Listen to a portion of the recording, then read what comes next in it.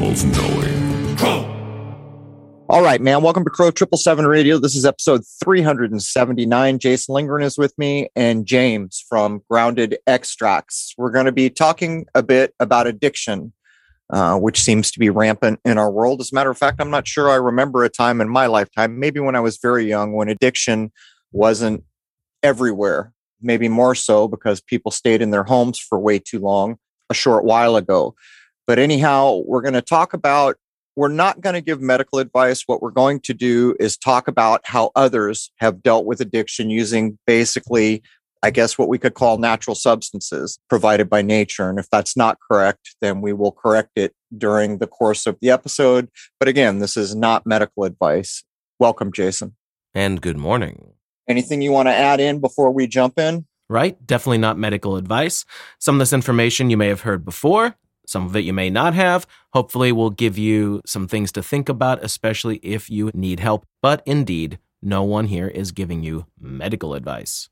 No, as a matter of fact, it was a short while ago, I'm going to guess 2 or 3 years, that people had caught on that many were trying kratom to break opiate addictions. And for a while there, it looked like there was going to be a real push to make it illegal. I'm not sure where that stands now, but I learned quite a bit during that because I paid attention. Opiate addiction is just off the charts, or it used to be. I think what's going on now is they handed it out like candy for a couple decades, and now it's like they're slamming the brakes on, which causes its own set of problems because people who are dependent on these things can't function without them. Anyhow, let's jump in. Welcome, James. Hi, thank you guys so much. It's such a pleasure to be here with you guys. Why don't we start right out of the gate by giving contact information if you want to provide it, and your website. And by the way, this is hour one. If you provide an email address open to the public, you'll probably wish you hadn't. You will be overwhelmed, or you can be overwhelmed. If you don't mind that, there's the fair warning. If you choose to give email contact in hour two, it's a bit more manageable, but it depends. Some of these episodes hit a chord and the response is massive. So what would you like to do here? So you can find us at groundedextracts.com, and you can reach out to us through the website, and it'll send us a message right there on the landing page. You can send a note or question right to us, and we'll send you an email back.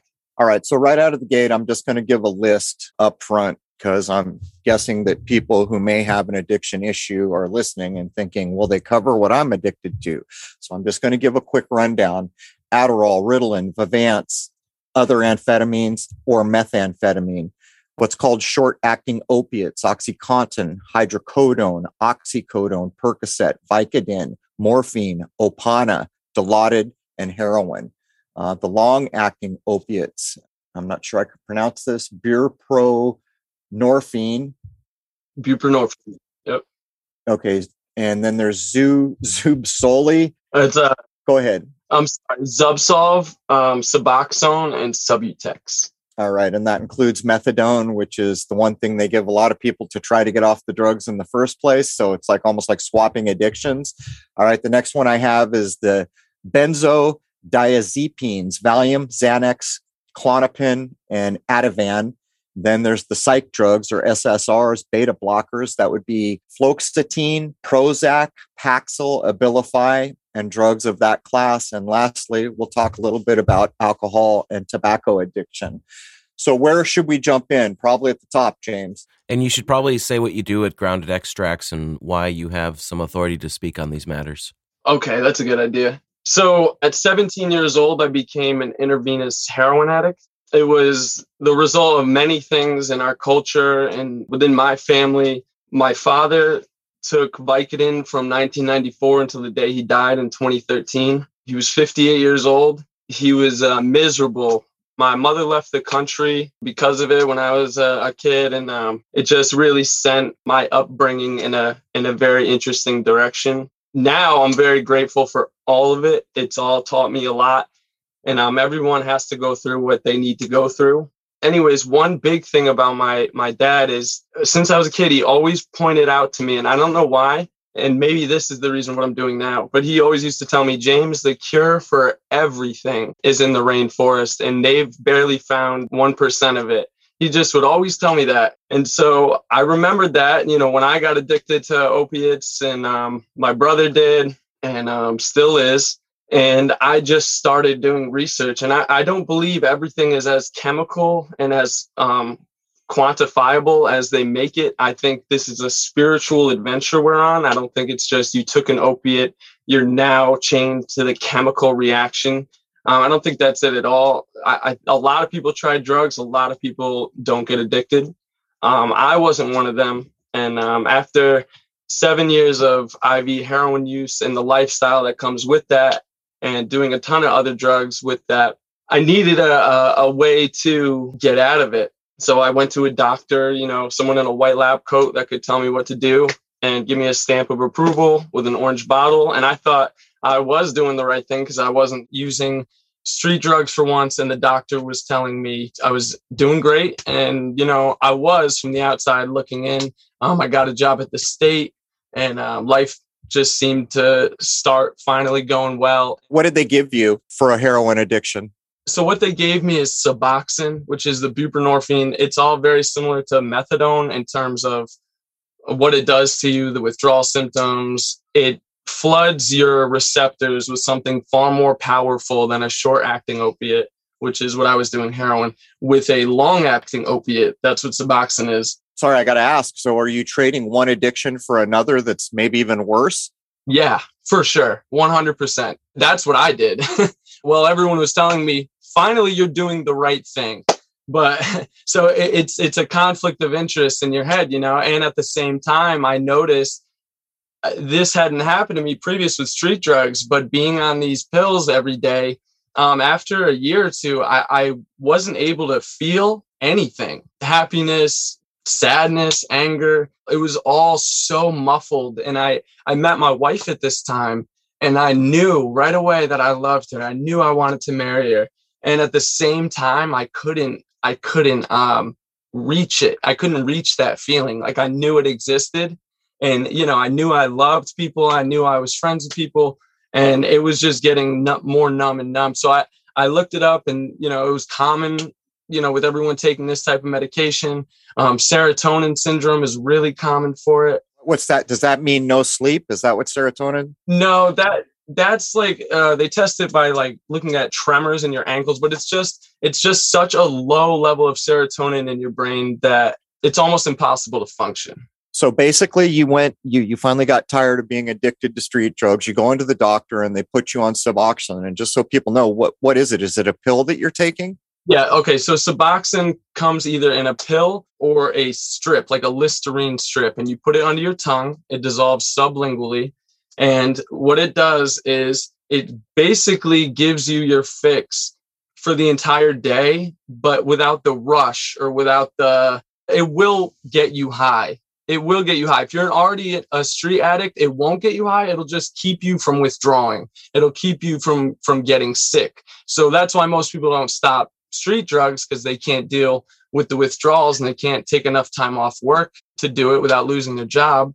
So anyways, things started to get really numb for me. And I just started researching, and what my father said always stuck to me. So I just started researching. And so I had heard of Iboga. My dad actually told me about it when I was younger. He had come across it because we do have a lot of addicts in our family. But anyway, so I found someone online just through sheer gift from the creator. I say that we became friends, and then she just knew a lot about Iboga, and I wanted to know more. And then she introduced me to some people that knows the tribes where Iboga comes from in Central Africa. And Iboga is a Tabernath Iboga tree.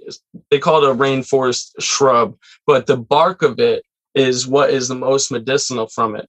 And this is what I want to talk about in terms of coming off each of the drugs. I think Iboga can be used for all of them. Everything is case by case basis, but it is such a powerful reshuffling of your deck. What it can do, if your intentions are right, because it is absolutely a spiritual reaction that happens. I've given it to some people and just watched them. It's weird. They call it clipping your ears. If you're not ready to take Iboga and you don't truly want change, you're just trying to seek an experience, it'll almost not work for you, or it'll be just uncomfortable. And what it does is it scrubs your receptors completely clean if you have a big enough dose of whatever chemicals were attached to them for however long. It resets you. You feel like a child again. Let's back up here a second and better define what we're talking about.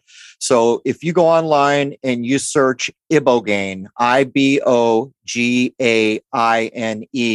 of course, you'll get Wiki Never Tell the Truthpedia, but there is valid information in most wiki things. You've just got to learn how to deal with the nonsense. But within the wiki and a couple other places, I learned that this bark from this tree in Africa or a bush, the CIA did all kinds of studies on it in the 1950s. What's more is apparently it was taken back to Europe at near the end of the 1800s.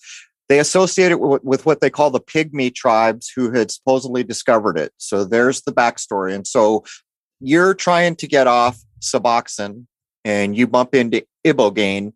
What's it called? What do people typically call it? I call it Iboga or Ibogaine, and that comes from the root word Baghaga, which means to care for. And I think that's the best name for it. Well, what I notice in a couple of the things, particularly on Wiki, where anything that works, they're going to tell you can die from it. Right. There are some entries here where they're going to claim all kinds of things like heart failure, everything else. And then they're going to tell you that the pharmaceutical industry has got a hold of it and they're trying to remove the psychoactive properties. It's the same story all the time. Nature makes this thing and they come up and they just perverse. They create a perversion based on what nature made. But so how are you taking the Iboga? Orally. And just to touch on what you said before about people have died from it, there are several deaths recorded. Now that's several. So it's under 10. And a lot of them, they can't verify the setting, who the person was, or what amount of drug they took, or what drug they were trying to counteract with Ibogaine. So the very small numbers that they present to you, even their numbers and information is it's not as risky. It's tiny. Over decades, they list 6 subjects that have died, and they claim that those 6 were cardiopulmonary. So there was a heart issue, I think is what they're claiming. So before we get back in, and again, we're not giving medical advice here. People make their own decisions. We're covering a thing. And by the way, this Ibogaine is very interesting. I didn't even know about it before we met, James, but maybe we should start here. Is it legal to have Ibogaine? No, it's not. It's not legal. It's a Schedule 1 as having no medical benefit or value. Okay, well, that creates a wrinkle. So that probably means there's no professionals or even holistic medical folk out there using it then, I'm guessing. I'd say most holistic don't even know about it. And I think that's a big red flag that no one knows about this. How long has it been scheduled in the way that it is to make it illegal? Has it been like that forever? For at least 50 years, I'd say. Yeah, I noticed when it came to Europe, places like France were calling it a amphetamine or an upper and putting it out into their public. And it could be that. And I think it being used in that way is 1,000 times better than Adderall or any type of upper. If you take it in a very, very small dose, it will act like the best cup of coffee you've ever had. The sharpest mind. It provides clarity, and you can feel the cognitive enhancement as soon as it kicks in.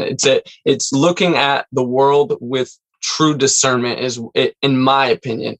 And I believe it raises your conscience from a 2 to a 10. And your ego and yourself is usually probably around an 8. And that gets dialed back to like 1/2, I'd say. So I guess we should mention. So this is looked at by the world, by the mainstream world, as something like magic mushrooms, right? Yeah. People use them, but you can't go to the corner store and buy them. By the way, Jason, I'm going to ask the question here. What's the actor's name that did the Lady Gaga? They did a remake of an old movie with Lady Gaga. Bradley Cooper.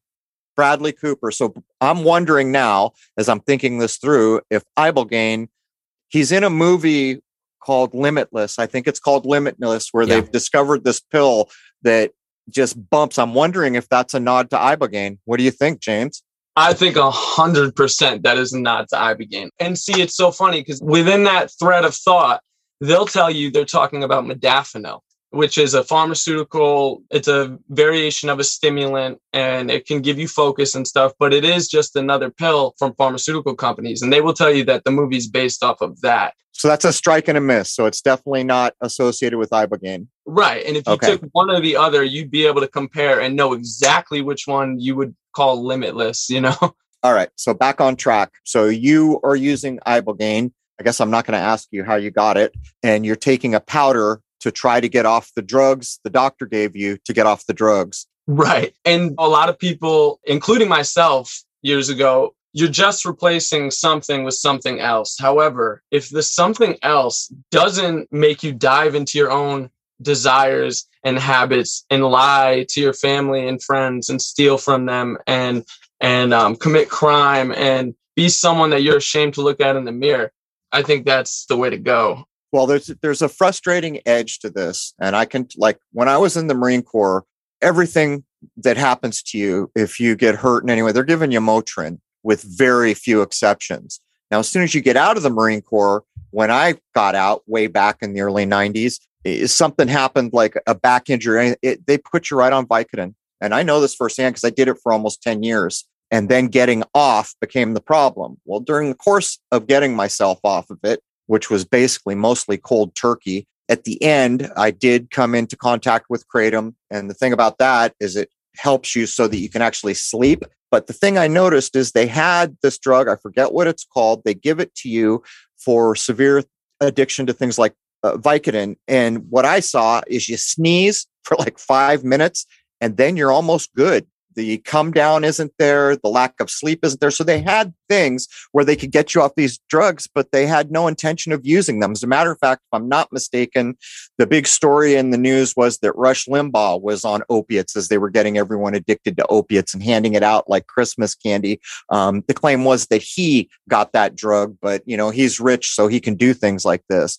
So this is the real problem, isn't it? You recognize an addiction, you go into the medical place for help, and they get you addicted from a short-term opiate to a long-term acting opiate. So how many people in the world are on their own out there? And by the way, coming off some of these things is no joke. And a lot of people don't make it for the reasons James cited. You can't just fall out for 2 weeks and keep your job. And so then you're stuck in that vicious cycle again. Well, I got to do this drug or I'm going to lose my livelihood. It's a trap. But anyhow, there's my big soapbox additive. No, you're totally right. And the long-acting opiates are exactly what they say they are. They're long-acting. They're getting you prescribed to something that could take 7 to 14 days to withdraw. Now it's going to take a minimum of 3 months to a year or more of physical and mental withdrawals. And so people say, well, yeah, but Kratom is also an opiate. So a lot of things rub against your opiate mu receptors. Nothing can be proven on how the mechanism of action even works, especially for pharmaceuticals. And so it's convenient for pharmaceuticals to label Kratom as a designer drug and not a leaf that has been around since the beginning of time. And people will say, but it's just a crutch. So if you look at someone who has a broken leg and they have a crutch and you say, what are you doing with that? That's just a crutch.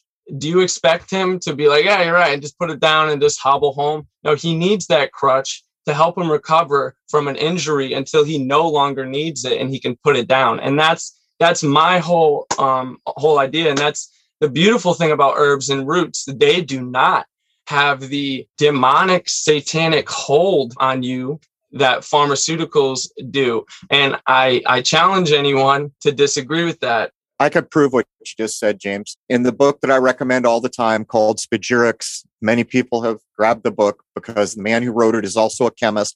So it is very interesting to see alchemy or spagyrics used and then related back to chemistry, which stands on the shoulders of spagyrics or alchemy without admitting it.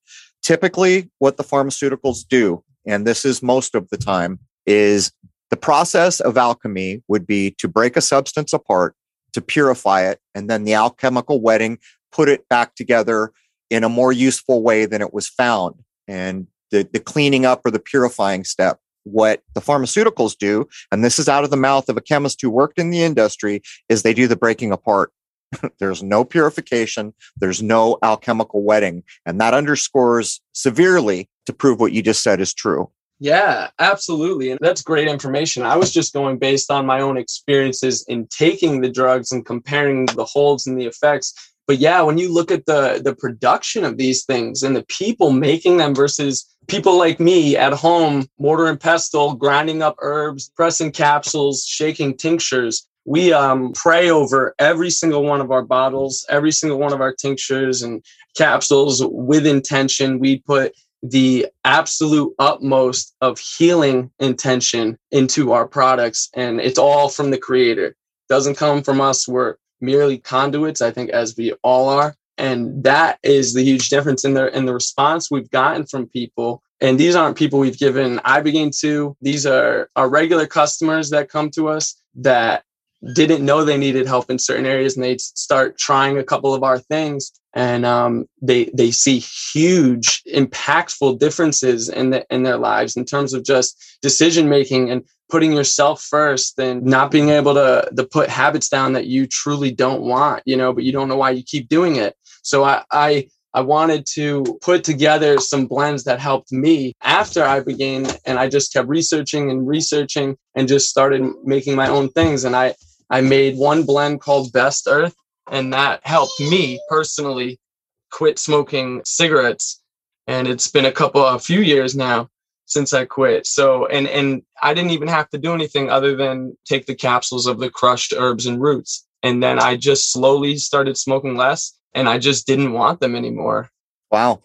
That's one of the toughest. The addictions that are provided on every street corner tend to be some of the most difficult addictions. But I just found about the ibogaine, the legal status. Check this out. In Australia, ibogaine is prescription only. In Canada, prescription only. New Zealand, prescription only. In the United Kingdom, Class A prohibited. In the United States, Schedule 1 prohibited. But here's the kicker. In this list, the last place listed is the United Nations, the UN, and that is currently unscheduled. So what? No way. It goes to show where we are. Why would the UN be in a list? Nations make their own rules, don't they? Or that's the way it used to be. None of it makes sense. None of it makes sense. You can debate about all this stuff all day long, because all of the information we've been given for the most part is either arbitrary or doesn't exist. The authority they claim to have when they're scheduling these quote unquote drugs, when they're literally growing out of the ground while they're approving other things. Outlawing nature. Yeah. So obviously we're not going to talk about where you get it from, but what would you say the effectiveness of ibogaine is? Is it like half the time, 3/4 the time, all the time? It's 100% case by case basis. That for me, 100% of the time. If your intention is there, and this is the biggest thing about ibogaine, if your intention is there, it will meet you there. And if you want truly good for your life, if you want to truly change, and you're not just seeking an experience or a high, then it can change your life. It can absolutely open your eyes to what you need to do. And the biggest thing about that, understanding that, is that's the noribogaine. Noribogaine is what ibogaine turns into after you ingest it in your bloodstream. And it's got a very long half-life, but that half-life does wear off. It can wear off anywhere from days to weeks. And as it wears off, maybe old habits will come back or pulls will come back. And that's why aftercare is extremely important when you come off drugs, whether you used ibogaine or not. Aftercare is the most important thing. There is no magic bullet. There is no one and done, you're free, but you can earn it. You can earn it. And that ibogaine can free you, but you're not going to be on ibogaine your whole life. So you do need to start paving over those old neural pathways and spend as much time away from old habits, old mind thoughts, old people, old places, old things, and really do the aftercare so you can focus on building up a positive life and new neural pathways that are more in line with what you actually need rather than what you temporarily want. Almost any kind of addiction treatment center says exactly what you just said. One of the steps is going to be you've got to change your playground after the fact. Because if you keep going to the place where you were scoring drugs or whatever you were doing or hanging out in the crowd that's still doing it, the odds of you successfully getting off a drug plummet.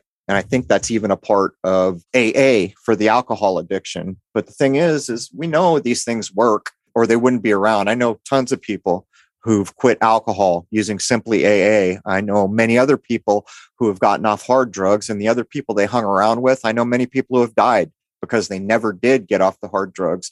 But this current use of opiates and how they just, I don't know, what is it, 20, 30 years, they just handed out Vicodin endlessly. And then all of a sudden they put the brakes on. And what happened there, I was going to ask about the drug Suboxone that they put you on. If Suboxone is long lasting, I noticed a lot of people that are addicted, when they come off the thing they're trying to get on and the thing they're given, they overuse it trying to get back to the feeling of what they're trying to come off. Is that going on with the Suboxone? With Suboxone, yeah, for sure. Suboxone's very weird. They don't even know how it works. The people that make it, they don't even know the mechanism of action, but they know it's an agonist/antagonist. So it's a contradiction in itself. And I think it's one of the worst drugs that's been put on the market. It absolutely destroyed my body. In the beginning, I was injecting it because I was so addicted to, injecting heroin. And, after a while, the only reason I stopped doing that is because I ran out of veins. It all can be abused, and things like that. Absolutely. And they can kill you for sure. They've killed a lot more people than what Ibogaine has. That's for sure. So people also get nervous about trying something like this because of the risks. Let me jump in here. People make their own decisions, and we're not going to tell you where to get an illegal thing while we're on the air, but we will cover what is known about it. So let's go back to you. You were addicted to a drug. You were given a drug called Suboxone, and that addicted you. That got you off the street drug, but then it got addicted to the pharmaceutical. From what I understand of opiates, this is the most illogical thing. You have this short-term high that is then replaced with a long-term high, which lets you know to get off it is going to be a nightmare. So it's not doing anything. It's just changing an addiction to forcing a longer period of time to break the addiction. So you chose to use Ibogaine. So tell us, what did you do? It's illegal, so we're not going to inform people that you can go get it at the street corner. But the point is, it was a powder and it's made from the bark of a tree. So how did you ingest it? Okay, so I ingested it orally. Some of it I put under my tongue. Other amounts I put in a capsule and I swallowed it. And this was 48 hours after my last dose of Suboxone. And the reason being that you'll go into precipitated withdrawal syndromes, which you'll feel like you're absolutely dying. Right. And you just get thrown into the peak intensity withdrawal symptom. So you were going through withdrawal when you tried the Ibogaine? I was in heavy withdrawal, and I had weaned down. This is also very important for Suboxone and methadone. I weaned down to 1/50th of what I was prescribed. Wow. Yeah. And I was taking it every other day. And I did that for about 2 months before I did Ibogaine. And that's the whole thing for long acting opiates. It's not, Ibogaine won't help you if you're not committed in terms of weaning down for a couple months before and then stopping whatever drug you're doing 48 hours before. It needs to come in and attack when everything is like asleep and at bay. So how did you actually get there? Was there a reason? Did you? So it sounds like you chose to come off the Suboxone. 100%. Yeah, you stepped down, but the addiction's still coming, or the come down literally does make you wish you were dead. A lot of people. So you hit that, you're coming down, you're coming off it, you're coming through withdrawals, which is hell on earth. And then you take the Ibogaine. How quickly did you start to feel half human? Oh, man, I don't even know. That's a weird question for Ibogaine because you feel completely weird and spiritual transformation. But in terms of withdrawal symptoms, I would say it took half an hour before I stopped sweating. In the listings I see, they try to, the words I'm reading about Ibogaine makes me think of magic mushrooms. Is it psychoactive in that way, psychedelic? So it can be. So the dose you would have to take for something like any of the drugs we listed, stimulants, short-acting, long-acting, benzos, SSRIs, alcohol. If you want Ibogaine to knock that out of your brain and body in terms of scrubbing your receptors clean, you have to take a good size dosage. it will be hallucinogenic in terms, not in the same way. Mushrooms and LSD, things start breathing and people turn into different things. But this is more, you have a projection almost coming out from your third eye, and you can see everything that's going on in the room around you, but there's something else going on in your own head that you are 100% present for. And all of a sudden, what happened with me and many other people is that you have epiphanies, and it's all about ego death in the beginning. And it wants you to surrender your ways. What got you to the situation you're in? It's by your desires, and then it starts going down pathways of memories with like a screen. I even think they took the movie Screen from things like Iboga. The idea of it anyways, literally comes down and starts flipping through all of your memories that you didn't even remember you had. And you get to revisit subconsciously hidden, suppressed, traumatizing, and sometimes not traumatizing, but informational memories. And you get to do it with an emotional detachment. So it's not overwhelming that you're seeing these people you thought died, or when you did this to this person and it hurt you. It's not overwhelming, but it's instructive, and it's a teacher plant. It absolutely brings you through different scenarios in your life and points out what you should have done, shouldn't have done, what you could have done differently, and where to go forward. And that's why aftercare is so important, because if you can hang on to that for long enough to implement it in your life, amazing things can happen if your intention is there. I've heard very similar things from a drug that I've never done, which is a bit mystifying considering what period of time and where I grew up, but ayahuasca. I've never done it. We've covered it on the show a time or two, but we have heard this kind of teacher drug narrative over and over and over, where people are forced to face their demons, I guess we could call it, that have happened and make a choice. We've heard this a number of times. Yeah, it's all about choice. Like everything in this life, it's all up to you. There's a lot of influencing factors and energies, but at the end of the day, it is your decision. It is in your hands. It's about disciplined personal choice and strength, especially in the face of temptation. Well, our culture is built upon, I want to be happy. Well, what's good for you? What's good for me? Desires, commercial here, commercial there, look over here.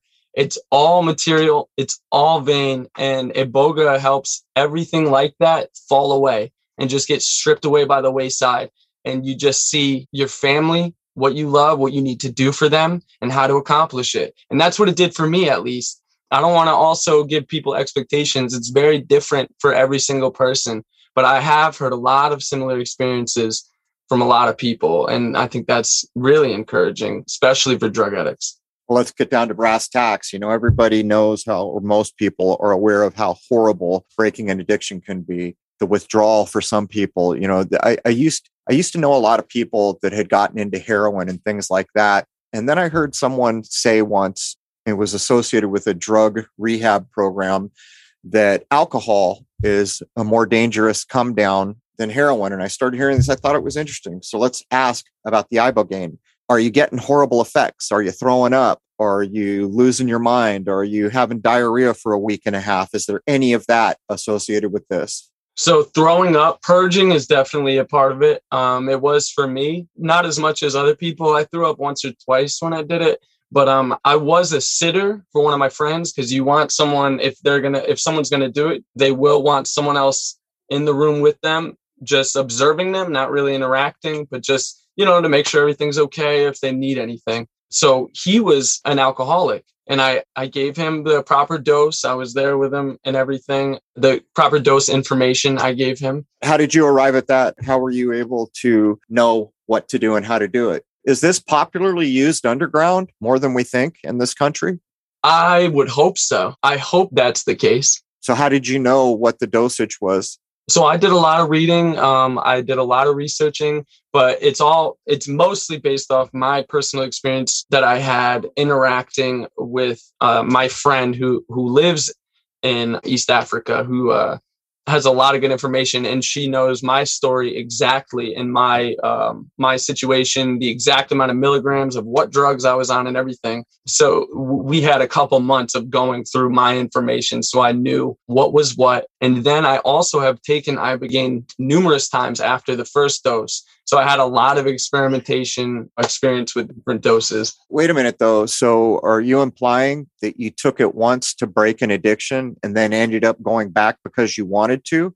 Is this a thing where you use it once, and if you've done the spiritual work and decided to change your life, is this supposed to be you do this and then you're in a new place to go forward, or do you do it over and over and over? It's up to most people. Most people never do it more than once. Most people don't want to do it more than once. It's very confrontational. What leads me to do it is I see where I can work on myself. And whenever I can find a new area to work on myself, I know that can kickstart it. I've never taken a dose the size of the first one. I don't need anything like that, except for the first time, because I haven't touched pharmaceuticals or drugs ever since. How long has that been? That is since 2018. 2018. There's another interesting thing I'm looking at here is the taxonomy name is Tabernanthe iboga.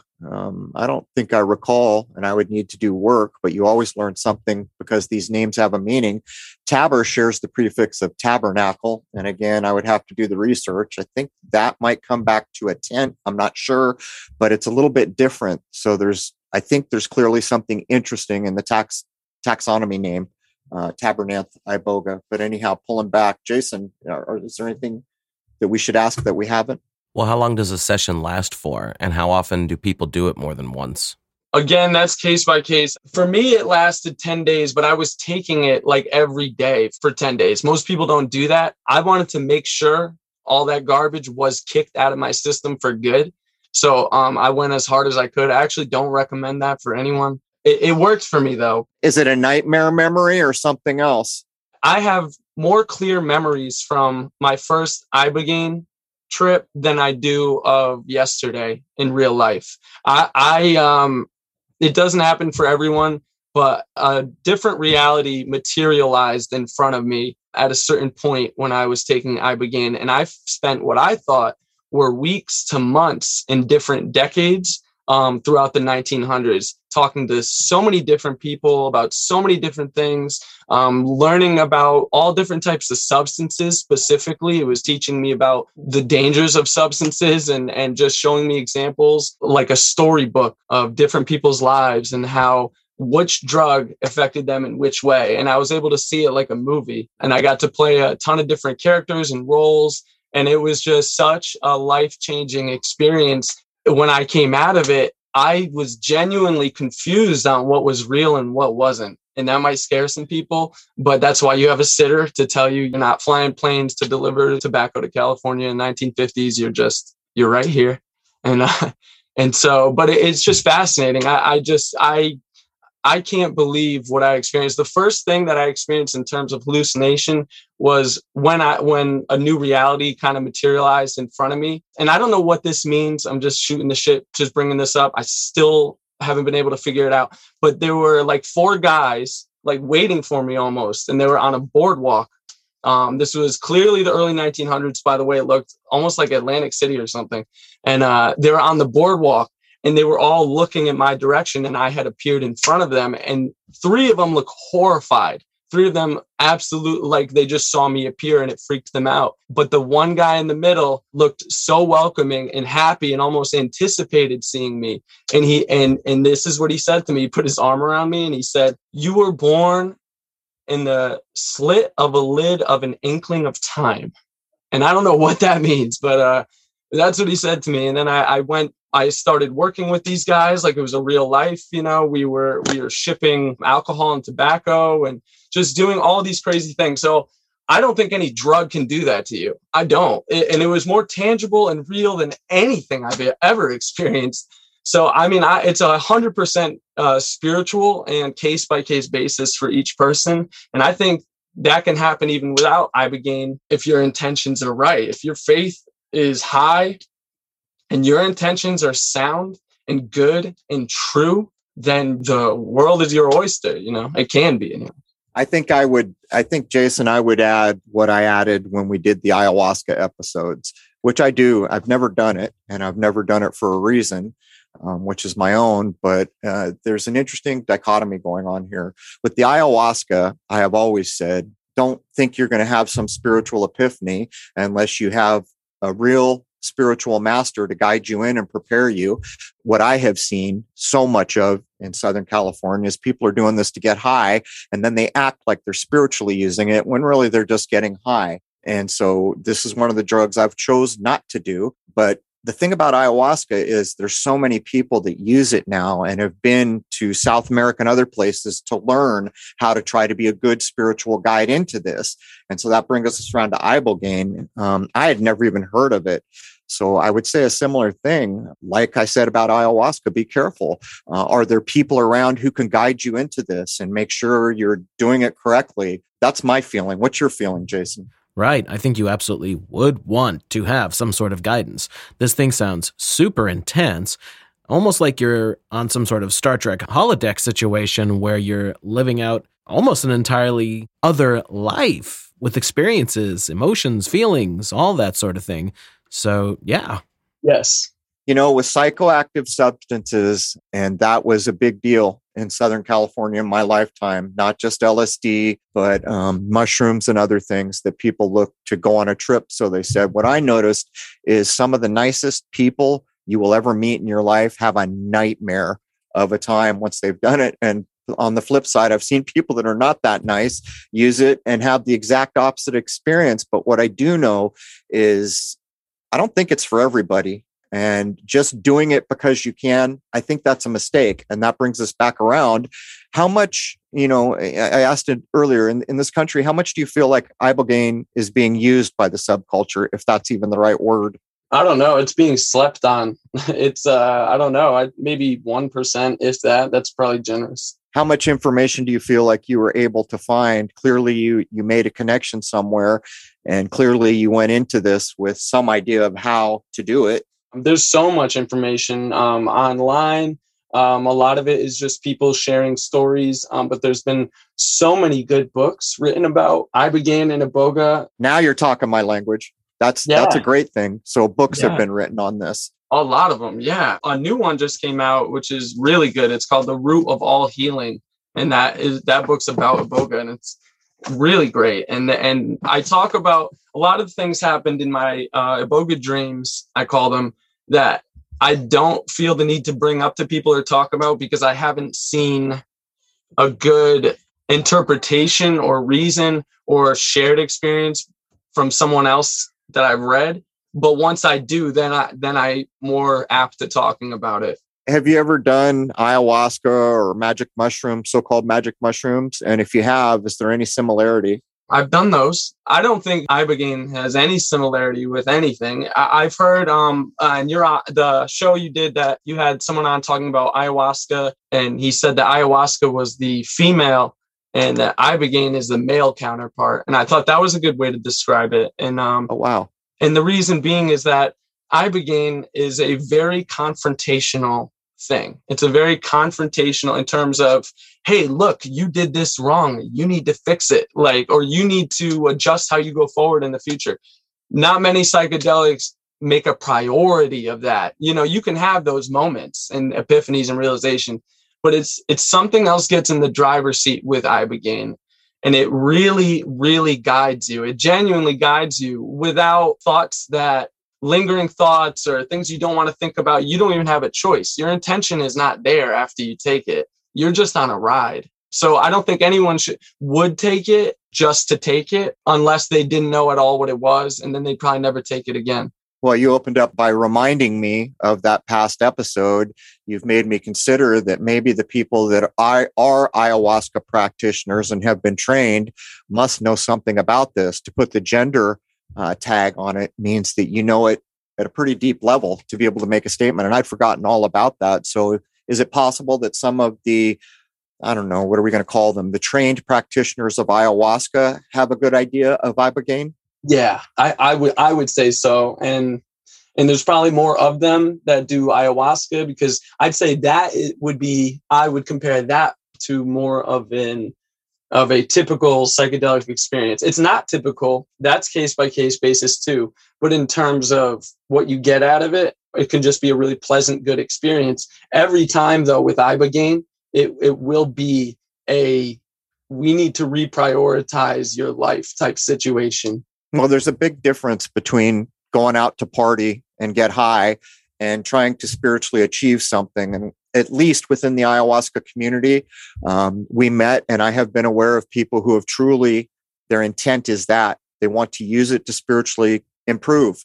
And they've gone down, they've been trained. And so if they do know something about Ibogaine, to me, that's a big step up. It makes me less nervous because a lot of people make bad decisions when they're desperate.